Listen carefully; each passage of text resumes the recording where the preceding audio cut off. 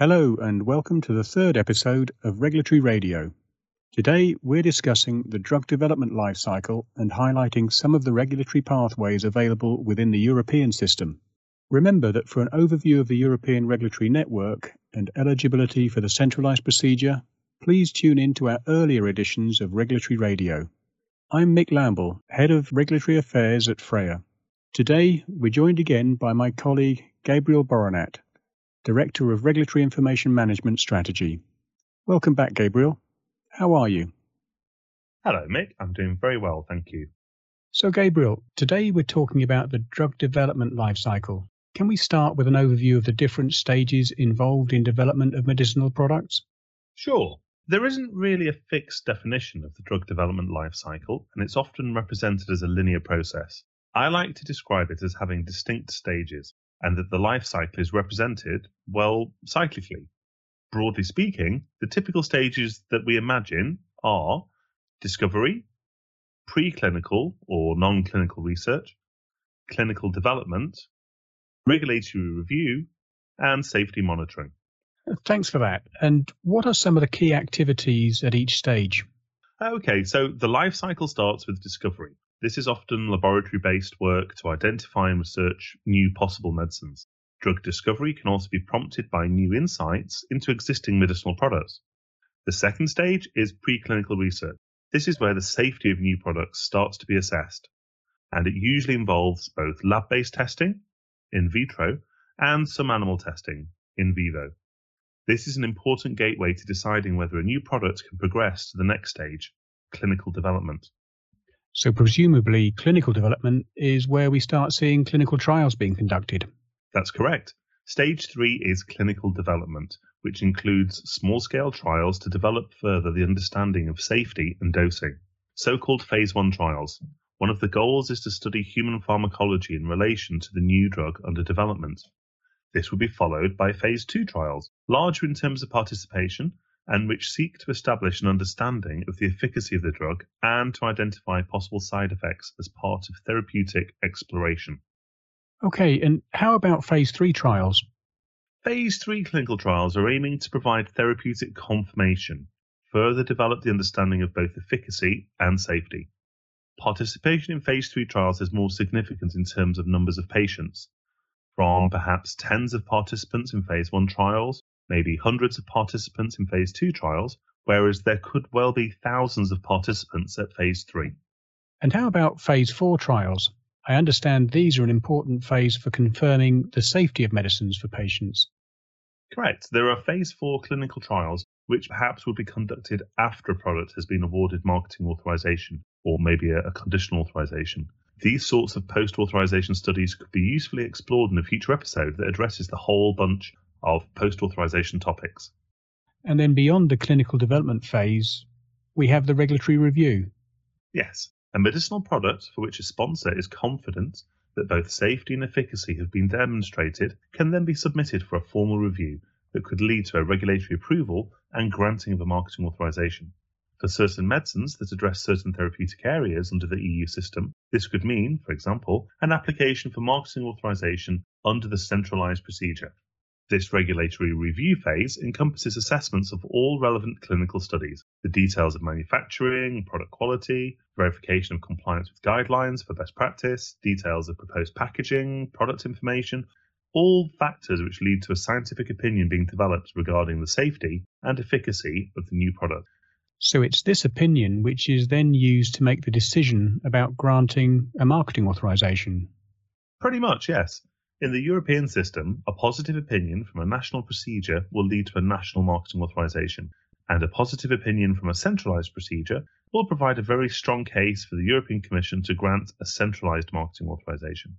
And how about the role scientific advice plays in all of this?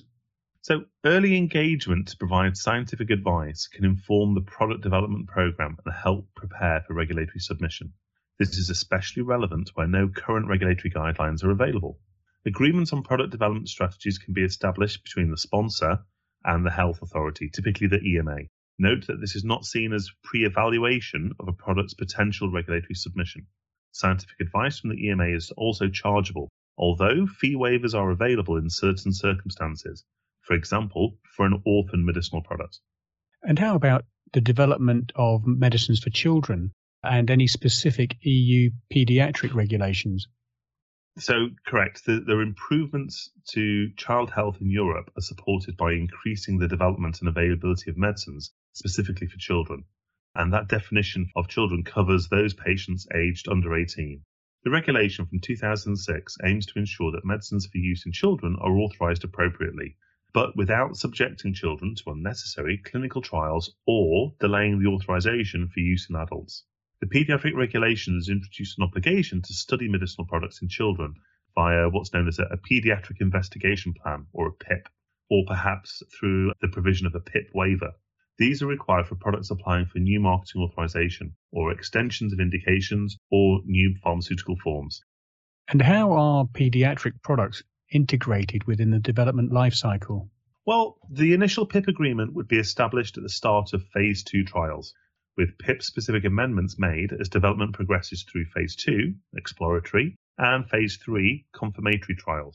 Then, by the time that the marketing authorization application is made, that is also when PIP compliance or deferral or a waiver would also be confirmed. Thanks for that, Gabriel.